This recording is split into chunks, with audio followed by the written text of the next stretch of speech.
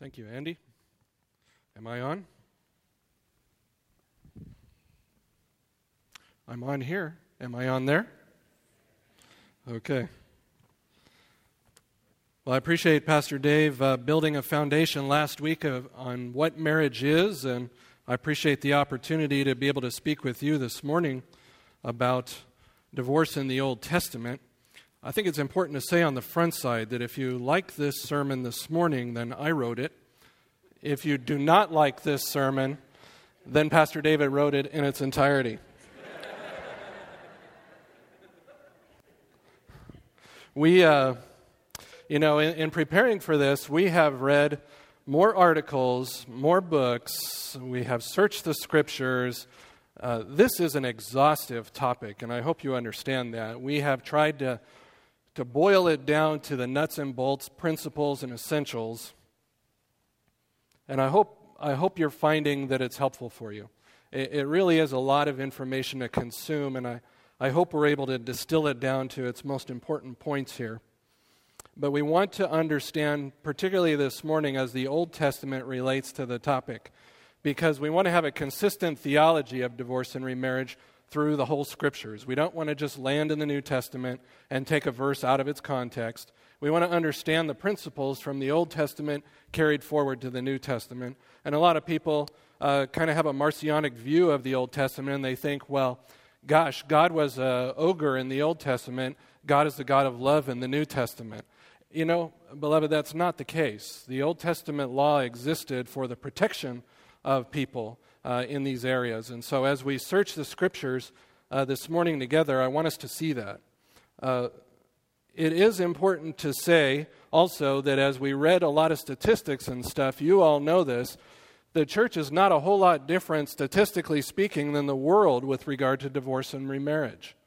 I'm not sure why that is, but it should cause us to ask a question as to in what way are we different than the world? In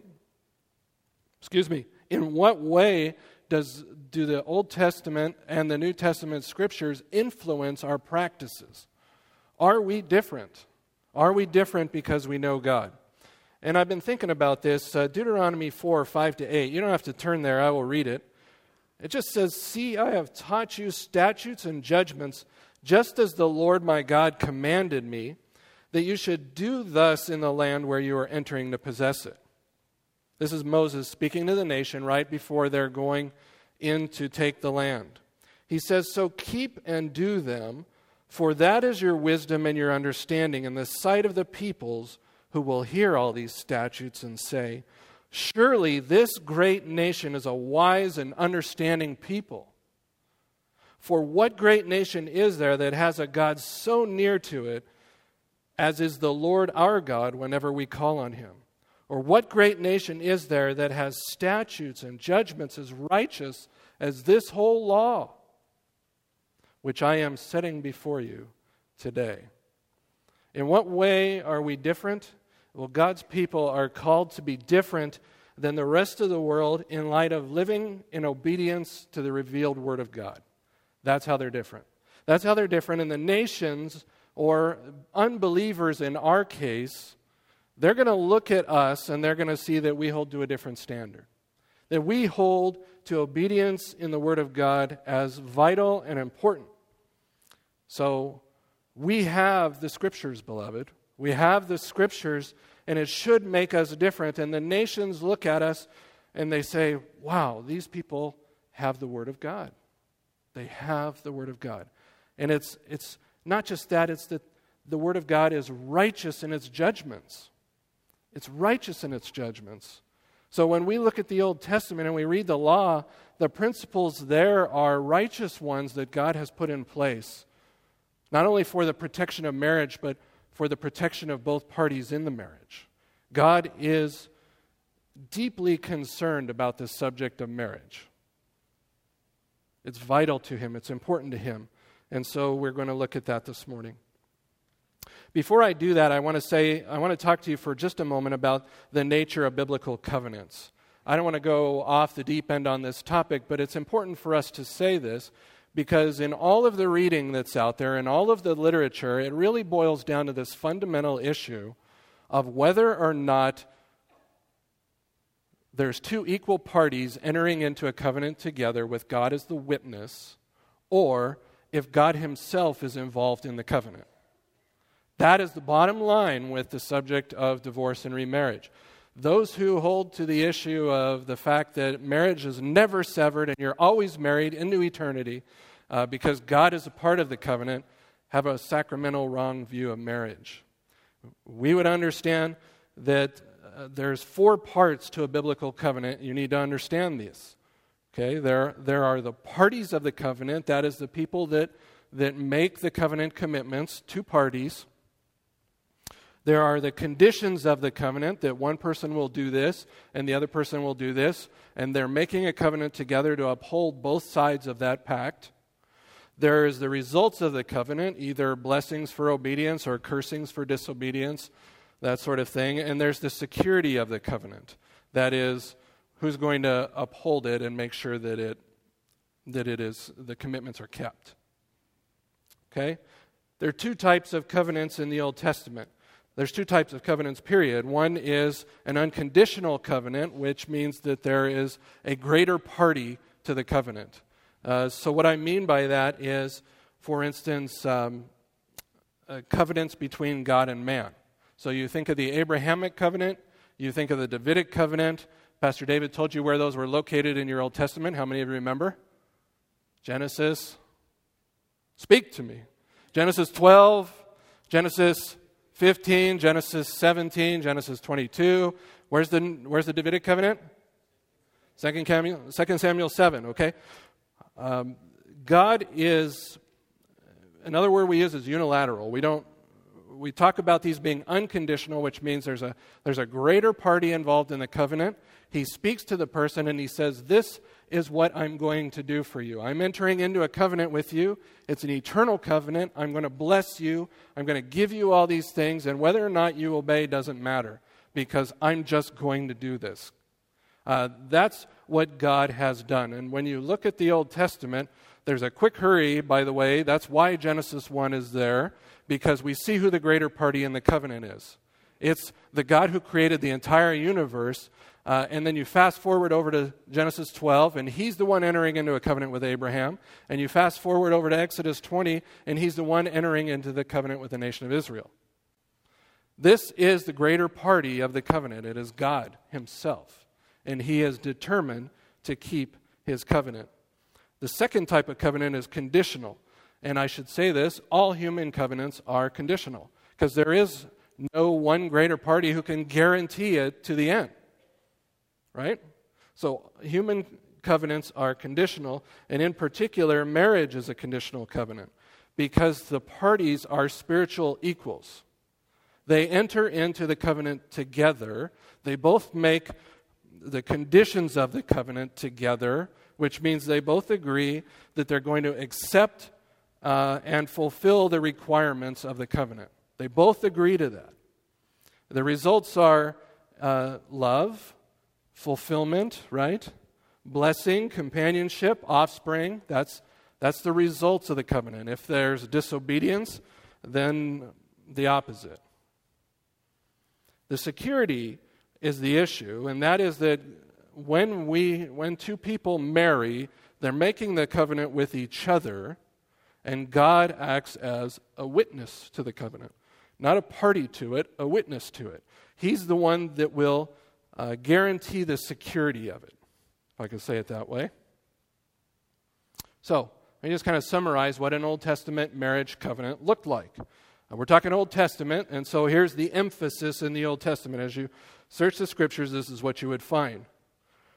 The husband would promise to provide for the essential needs of the wife, and he would do nothing to seriously injure her.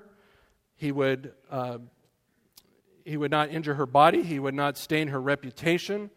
While the wife, on the other hand, promised to be physically pure and faithful to her husband and to do him no bodily harm, they both pledged to be faithful to one another, and they both pledged to be present with one another.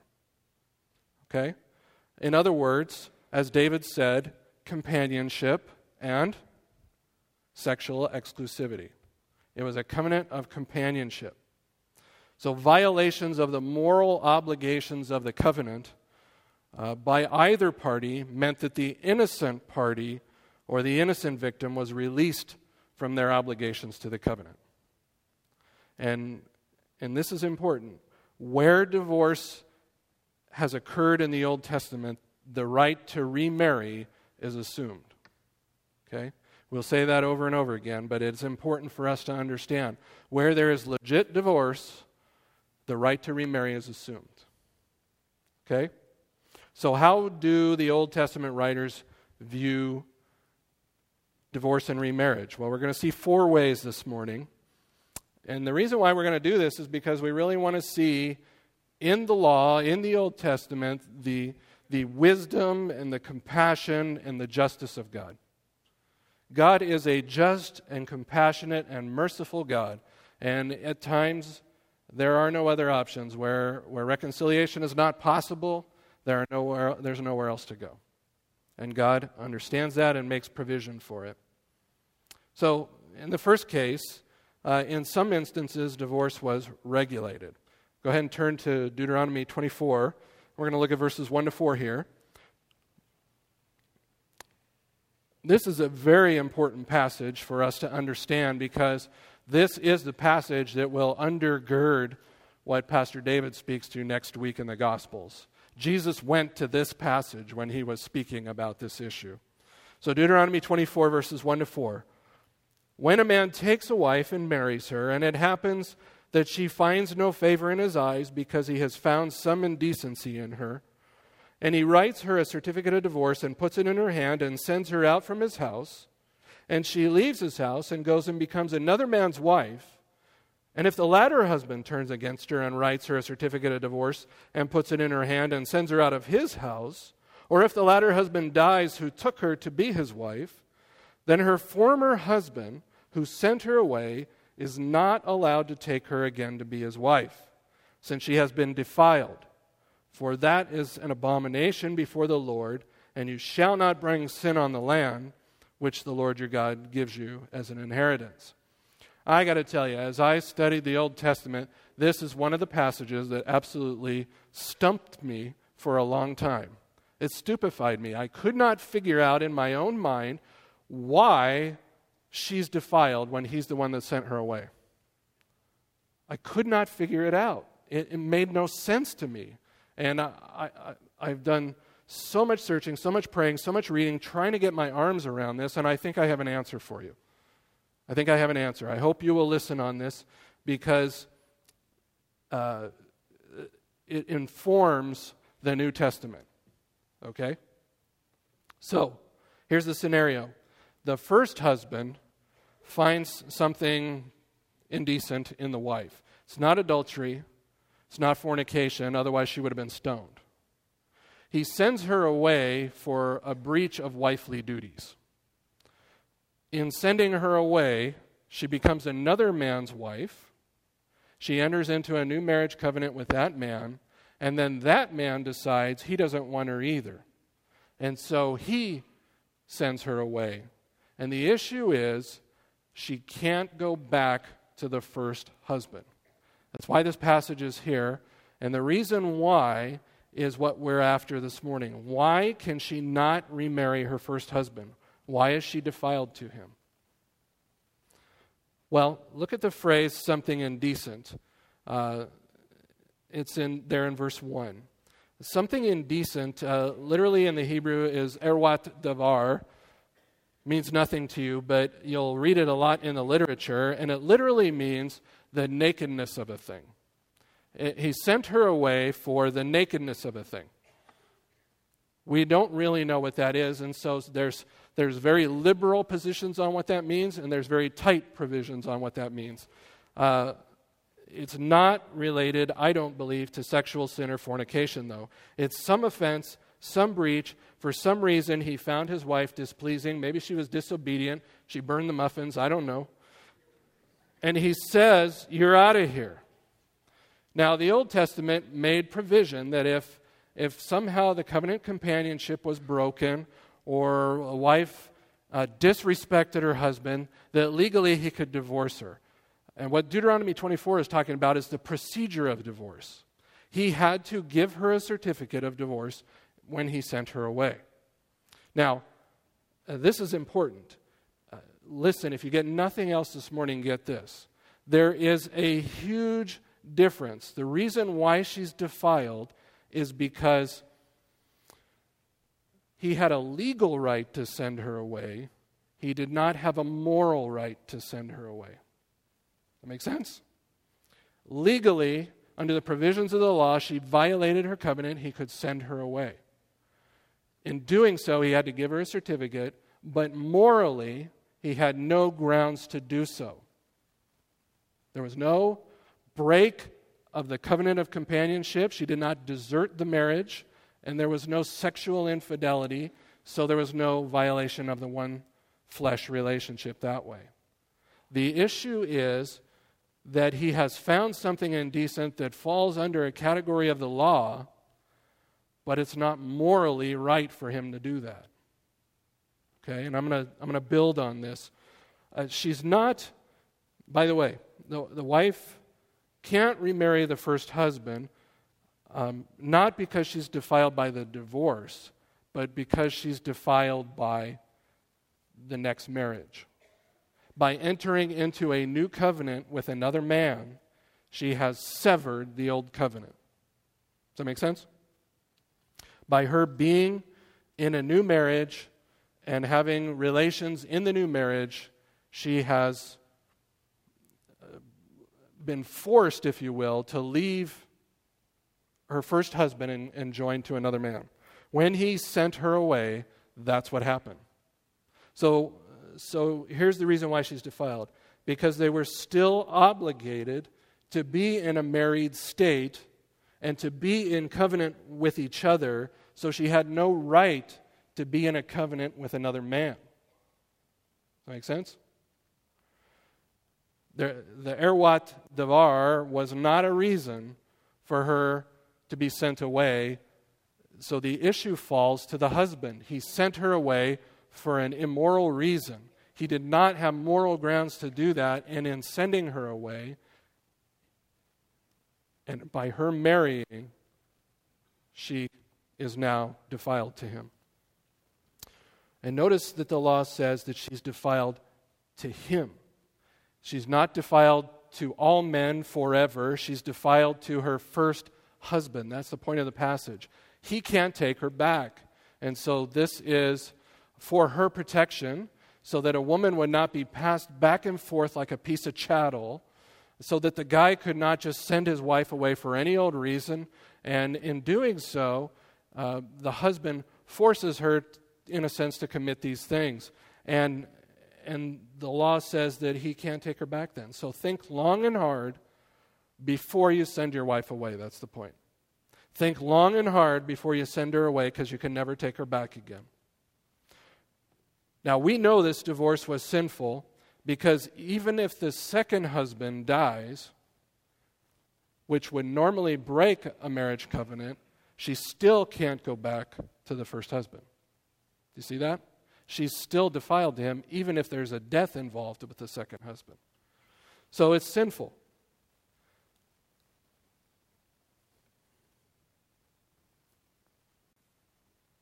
Let me just say the three-step process of divorce in the Old Testament, it's not instituted here, it's only regulated here. Moses was not commanding divorce. Somewhere along the way, from the beginning of Genesis over to here, divorce came into practice. And Moses was simply trying to put a stop to the random dismissal of wives that was occurring among the culture. And so he's elevating Israel's standard here. You cannot do this to your wives. And so here's the process of divorce. The bill's been written. It gets served to the wife. The wife is sent away from the home. The two are now legally divorced or separated. Okay? It is a legal divorce. And notice that she becomes another man's wife. Do you see that in 24:2? She becomes another man's wife. And then down in verse 3, or if the latter husband dies, who took her to be his wife. In verse 4, to take him to be his wife. The issue is, she has left the home, the divorce is final, it's severed, it's legal, and she is actually now recognized as the other man's wife. I think that's important for us to understand, because this sacramental view of marriage, that marriage, they're always married in the eyes of God, that is hurtful and it's sinful to say such things to people. When a divorce happens, it's over. A divorce means the marriage is over, whether it was moral or not.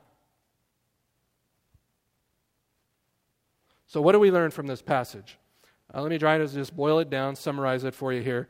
Divorce was tolerated and regulated by God and His law under certain circumstances. Something indecent means that legally he could divorce his wife for some unseemly breach of wifely duty. And I will say, it's a lot like no-fault divorces today. That's what no-fault divorces are today. You can divorce legally, but you don't have grounds, maybe morally, to do so. In the old days, you had to hire a private detective to prove immorality or to prove some unseemly thing like that. But now we can just throw in the towel whenever we like. We say we have irreconcilable differences, and so we're out. We pull the ripcord. It's the first place we go instead of the last place we go. And I don't think that's biblical.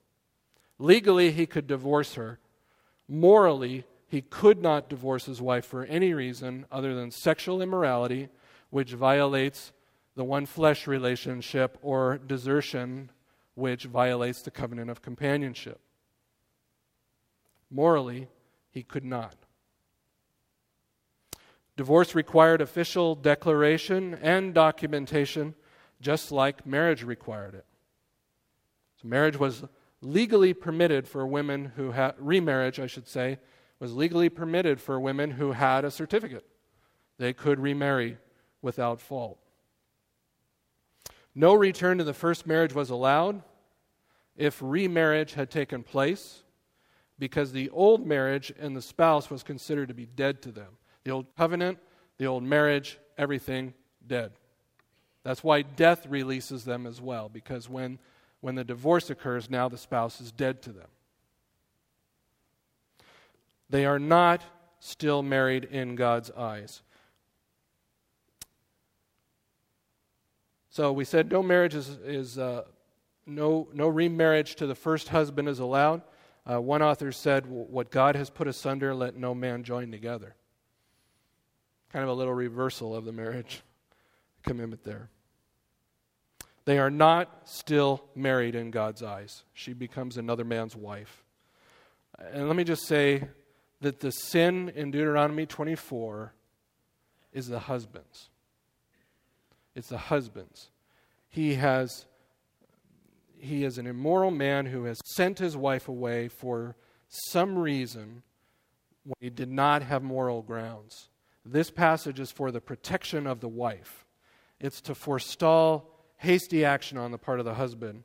As I said, in treating her like chattel, she's not to be passed back and forth. He's not to dismiss her without giving her the ability to remarry. That would be a death sentence in the Hebrew culture. It's for her protection. It's for her protection. So the law of God is just in this case. It's not commanding divorce. It's simply saying it exists as an institution, and here's kind of the grounds of why you can enter into it. One author said this, and I think it's good. There is no moral right for the husband to divorce his wife, only a legal provision for divorce in order to protect the interests of the wife.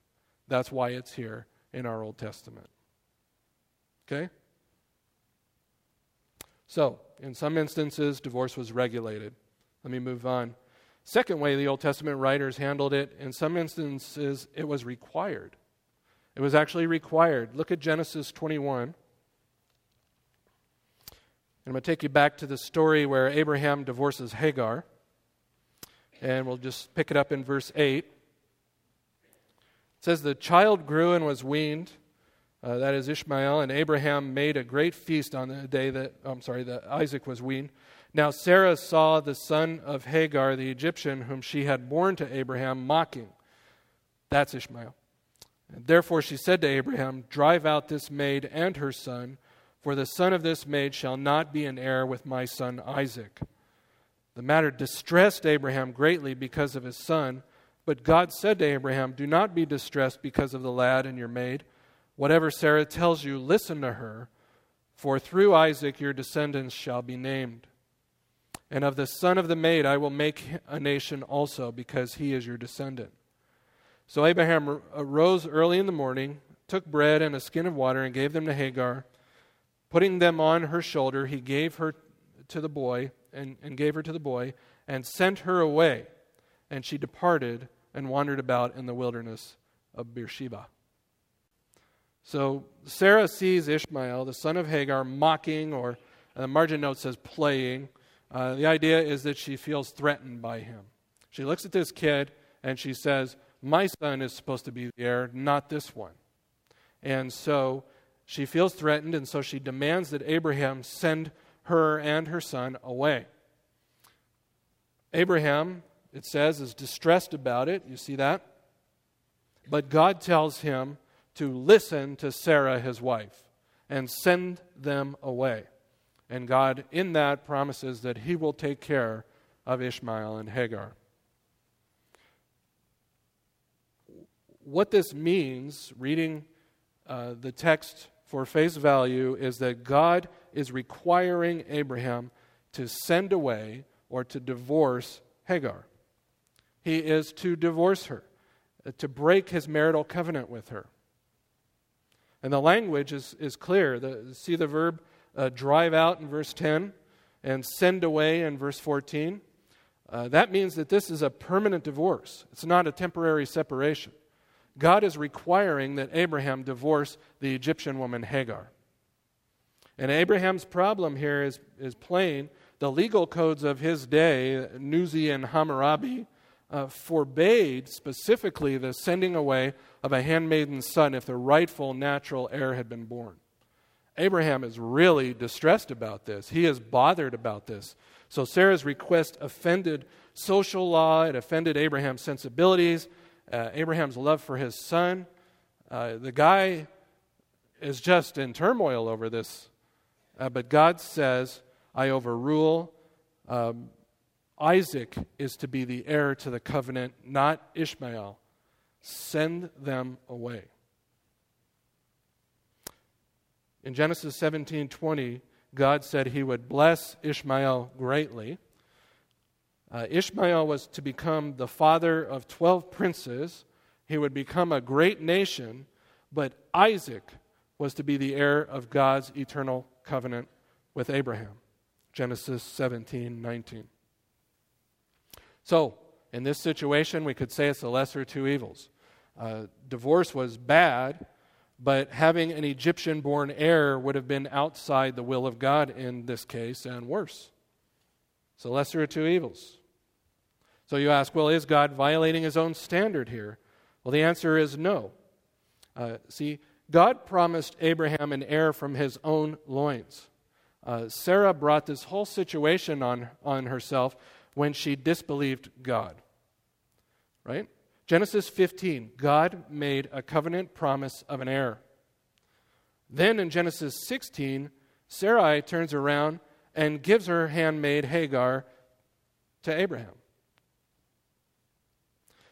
If she would have only believed, and if Abraham would have only trusted God and waited for the promised son, Sarai would have had the child promised to her, and no divorce would have had to take place between Hagar and Abraham. God is not the bad guy in this situation. The blame for the divorce is not God's, but he did require it of Abraham.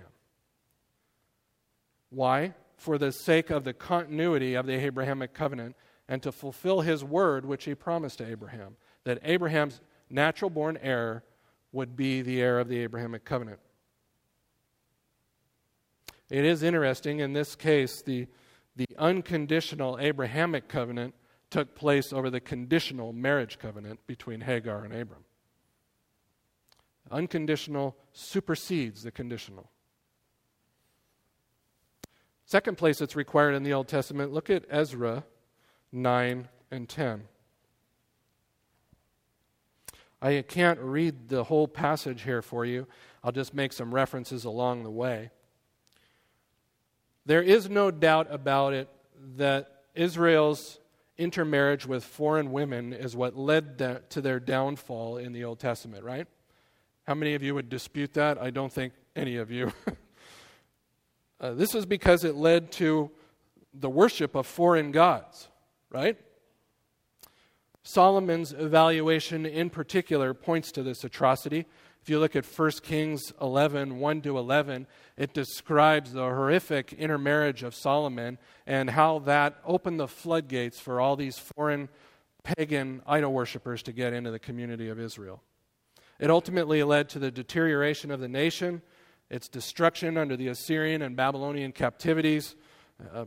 70 years after the Babylonian captivity, they're back in the land and they're rebuilding the temple, and Ezra shows up 50 years after they've rebuilt the temple. Look at Ezra 9, 1-4. And so here's the situation. Now when these things had been completed, the princes approached me, saying, this is Ezra speaking, the people of Israel and the priests and the Levites have not separated themselves from the peoples of the lands, according to their abominations, those of the Canaanites, the Hittites, the Perizzites, the Jebusites, the Ammonites, the Moabites, the Egyptians, and the Amorites. For they have taken some of their daughters as wives for themselves and for their sons, so that the holy race has been intermingled with the peoples of the lands. Indeed, the hands of the princes and the rulers have been foremost in this unfaithfulness. When I heard about this matter, I tore my garment and my robe and pulled some of my hair from my head and my beard, and sat down appalled. Then everyone who trembled at the words of God of Israel on account of the unfaithfulness of the exiles gathered to me, and I sat appalled until the evening offering. So he gets back. They've been in the land 50 years.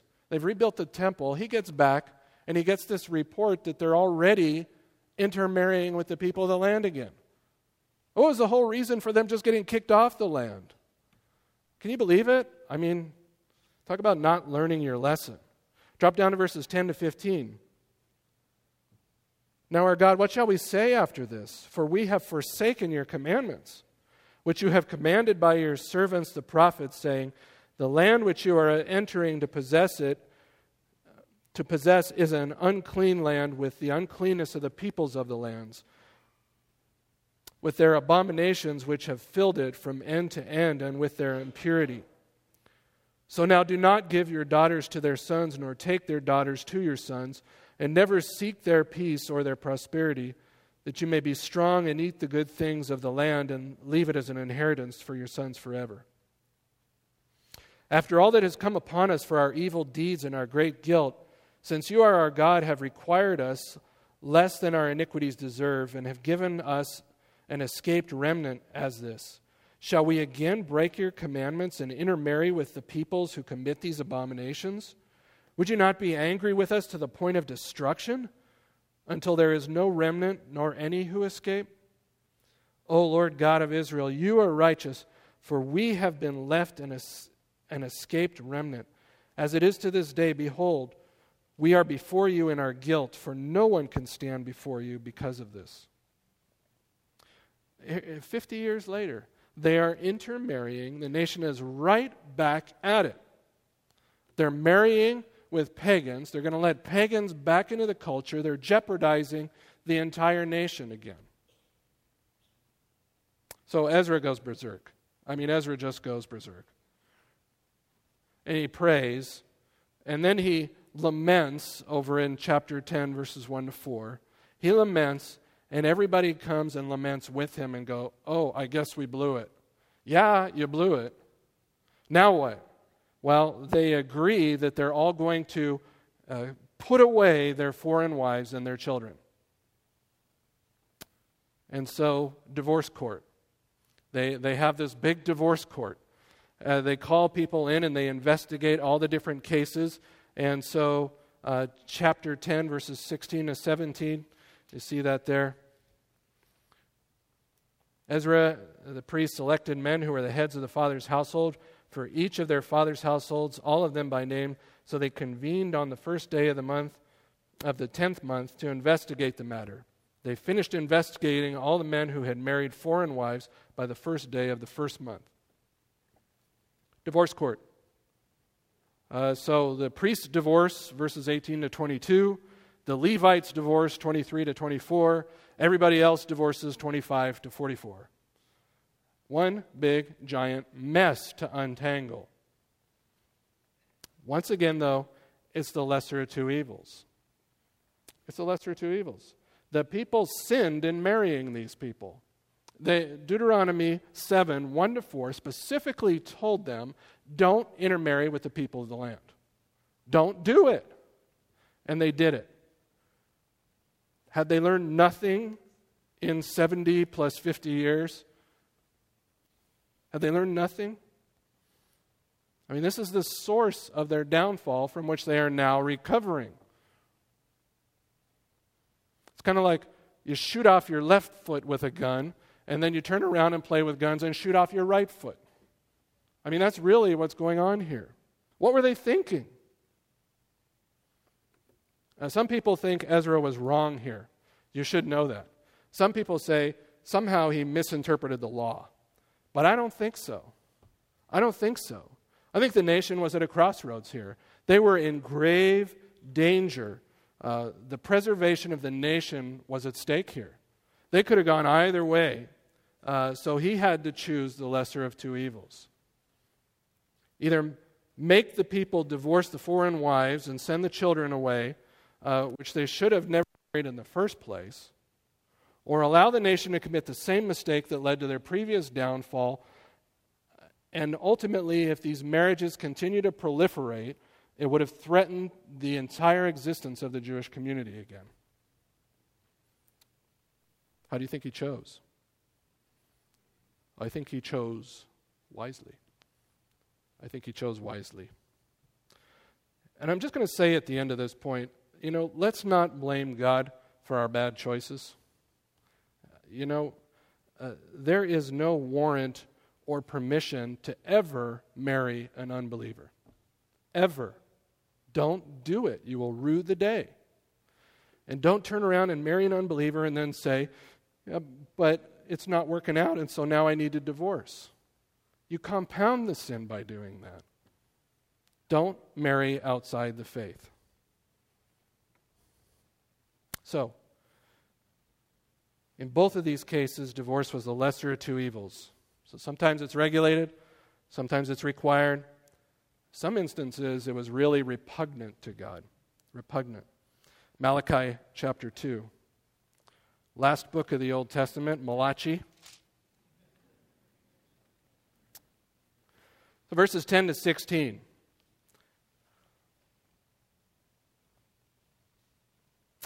Do we not all have one Father? Has not one God created us? Why do we deal treacherously against his brothers so as to profane the covenant of our fathers? Judah has dealt treacherously, and an abomination has been committed in Israel and in Jerusalem. For Judah has profaned the sanctuary of the Lord, which he loves, and has married the daughter of a foreign god. As for the man who does this, may the Lord cut off from the tents of Jacob everyone who awakes and answers, or who presents an offering to the Lord of hosts. This is another thing you do. You cover the altar of the Lord with tears, with weeping, and with groaning, because he no longer regards the offering or accepts it with favor from your hand. Yet you say, for what reason? Because the Lord God has been a witness between you and the wife of your youth, against whom you have dealt treacherously, though she is your companion and your wife by covenant. But not one has done so who has a remnant of the Spirit. And what did that one do while he was seeking a godly offspring? Take heed then to your spirit, and let no one deal treacherously against the wife of your youth. For I hate divorce, says the Lord, the God of Israel, and him who covers his garment with wrong, says the Lord of hosts. So take heed to your spirit that you do not deal treacherously. You know, how many times do we hear believers say, God hates divorce? It just comes out of their mouth without even thinking about the context of this passage. Does God hate divorce? Yes, because there's always sin involved with divorce. But the context of this passage in particular is compelling because it's contemporary with the time of Ezra. The passage we just looked at with Ezra 9 and 10. It's the same time frame, and this passage is condemning any Jew who would divorce the wife of his youth in favor of marrying a younger, exotic, foreign, pagan idolater, and breaking the covenant of the wife of his youth, verse 14. In other words, it's almost like God is saying, are you kidding me? You're abandoning your Jewish wife, who you're in covenant with, to go after foreign, pagan, worshiping younger women. Really? Have you learned nothing? There is a textual issue, verses 15 and 16, I want to straighten out here. It's truncated in the Hebrew, and so the idea has been flowed out, and I think the NIV has the translation best here. I say that sparingly because I normally don't like the NIV translation as much, but I think it helps us with verse 15 and 16 in particular. And it reads this way: Has not the Lord made them one? In flesh and spirit they are His. And why one? Because He was seeking godly offspring. So guard yourself in your spirit and do not break faith with the wife of your youth. I hate divorce, says the Lord God of Israel, and I hate a man's covering himself with violence as well as with his garment, says the Lord Almighty. So guard yourself in your spirit and do not break faith. I think that reads better, and that's why I was stumbling even over the New American Standard when I was trying to read it. God has made them one flesh relationship by covenant. And so for them to break faith, to break covenant, and go after other women, younger and foreign and pagan worshipers, is doubly heinous. Right? It's heinous for two reasons. God hates divorce because of sin, for sure. But this verse is not saying that God hates all divorce. It's saying He hates divorce in this situation. And in this situation for two reasons in particular. The men were marrying pagan wives who are going to, again, undermine the worship of the nation and their covenant with God. And two, they're a little too cavalier in the whole thing of sending away and repudiating without cause the marriage covenants with their first wives. God is not happy in this situation. It is repugnant to Him. It is repugnant to Him. But I want you to notice something. Notice that He recognizes marriage as a covenant, right? Verse 14. And He considers divorce without moral grounds to be dealing treacherously with her, or the NIV says breaking faith. Without moral grounds, it's repugnant to God. It may be legally proper. You may have done all the right things by giving her a certificate of divorce and sending her away, but it's morally offensive to God. So, what we cannot do is conclude from this passage that God is opposed to any and every single divorce. That would stretch the context of this passage well beyond what it says. The passage indicates that God is opposed to these divorces under the grounds with which they were being obtained. They were morally repugnant to Him. It's a limited context, which actually, as I said, overlaps the context of Ezra intermarrying with the peoples of the lands. Marrying pagans is the problem, and abandoning their older Jewish wives. It's a twofer on this one. It's a twofer. So, what do we learn from that? Don't marry outside the faith, and don't abandon your vows that you made with your wife originally. You're in covenant with your first wife. Don't abandon her for whatever looks better down the road. That's what we learn from this passage. Don't marry outside the faith. Just a caution here, too. Be careful about forming a theology out of one verse in the Old Testament. Be very cautious about doing that. Wrenching a verse from its context and saying, God hates divorce, is hurtful to people, is hurtful to them. And we don't want to hurt people intentionally. It has led to a lot of unnecessary pain in this area for people.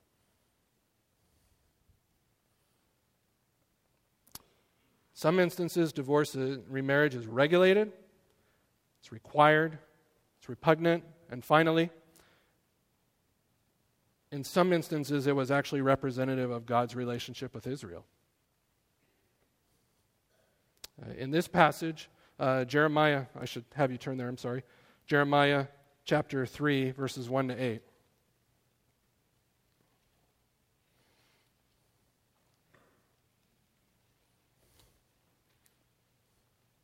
God says, if a husband divorces his wife, and she goes from him and belongs to another man, will he still return to her? Will not the land be completely polluted? But you are a harlot with many lovers, yet you turn to me, declares the Lord. Lift up your eyes to the bare heights and see, where have you not been violated? By the roads you have sat down for them, like an Arab in the desert, and you have polluted a land with your harlotry and with your wickedness. Therefore the showers have been withheld, and there has been no spring rain. Yet you had a harlot's forehead, you refused to be ashamed. Have you not just now called me, my father? You are the friend of my youth. Will he be angry forever? Will he be indignant to the end? Behold, you have spoken and have done evil things, and you have had your way. Drop down to verse 8. And I saw that for all the adulteries of faithless Israel, I had sent her away and given her a writ of divorce. Yet her treacherous sister Judah did not fear, but she went and was a harlot also. So this passage, God pictures himself as divorcing the nation of Israel, right? The language is pretty plain. Verses 1 to 14 are clearly a reference to Deuteronomy 24. Verses 6 to 7 describe clearly Israel's adultery, and Judah's, her sisters, both have committed spiritual adultery with pagan idols. And in verse 8 we read, I saw for all the adulteries of faithless Israel, I had sent her away and given her a writ of divorce. God divorced the nation of Israel. And we should bear in mind that God married one nation. They split. Now they're sisters. So the analogy breaks down a little bit. But Israel was God's wife, if you will. God entered into a covenant with her. He promised her things, and then the nation split because God was preserving the line of David. Now, what I'm after here, knowing what we know about Deuteronomy 24, what is this picture communicating to us? And that is that God was morally justified to divorce Israel because of her adultery. And he did so legally. Note that he's utilizing a recognized option of divorce. He can do whatever he wants. He's God, but he's using a cultural norm here. He's giving her a writ of divorce, and he's sending her away. And he did that when he kicked her off the land, right? The question is, can God take Israel back to himself? Can he take her back? If this is like Deuteronomy 24, then you would say no, but I think the answer is actually yes. And I'll tell you why. Even though she violated her covenant obligations of relational exclusivity with God, she did not technically enter into a new covenant with another God, because there's only one God, right? There is only one God, the Apostle Paul says, 1 Corinthians 8, verses 4 to 6. There is only one God. So technically, it's not even possible for her to join into another covenant with another God. It's not even possible. So God can take her back. God's covenant with his bride was eternal. Therefore, he will take the nation back when Christ returns and establishes his kingdom. It is interesting, though, to think of God as a divorced person, isn't it? And I think about that for ministry purposes. Would we withhold fellowship from him on the basis of his divorce? Would we refuse him ministry in the church because of his divorce? Would we treat God any differently? And I don't think any of you would answer in the affirmative on that. God is compassionate. He is merciful. His loving kindness extends forever. And we should be like him. So, hopefully through this series, we're going to develop a high view of marriage, not a low view of divorce. It would be my goal that you would understand that divorce, even in the Old Testament, should have been the nuclear option. It's not the first place we go. Reconciliation, restoration, repentance, that's the first place we go. Forgiveness. We don't go to divorce right out of the chute. But I also hope it's becoming a dawning reality in your minds that there are times when it is appropriate to sever a marriage. There are times when it's appropriate. Sometimes it's the lesser of two evils. And we do, beloved, live in a sin-fallen world, do we not? All divorce involves sin, but not all divorce is sinful. Divorce in the Old Testament provided a just, a wise, a compassionate way out of an ungodly union when it was necessary. And beloved, I think that's the bottom line here. Sometimes it's necessary. And so we should be compassionate. Let's pray.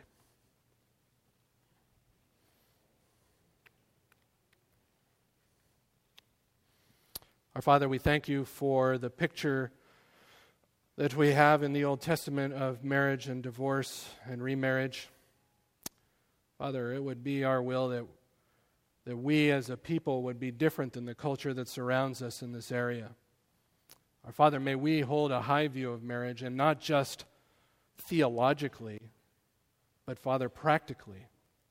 Father, may people watch us and see how we treat our wives or treat our husbands, and may they know, our Father, that we know truth from that.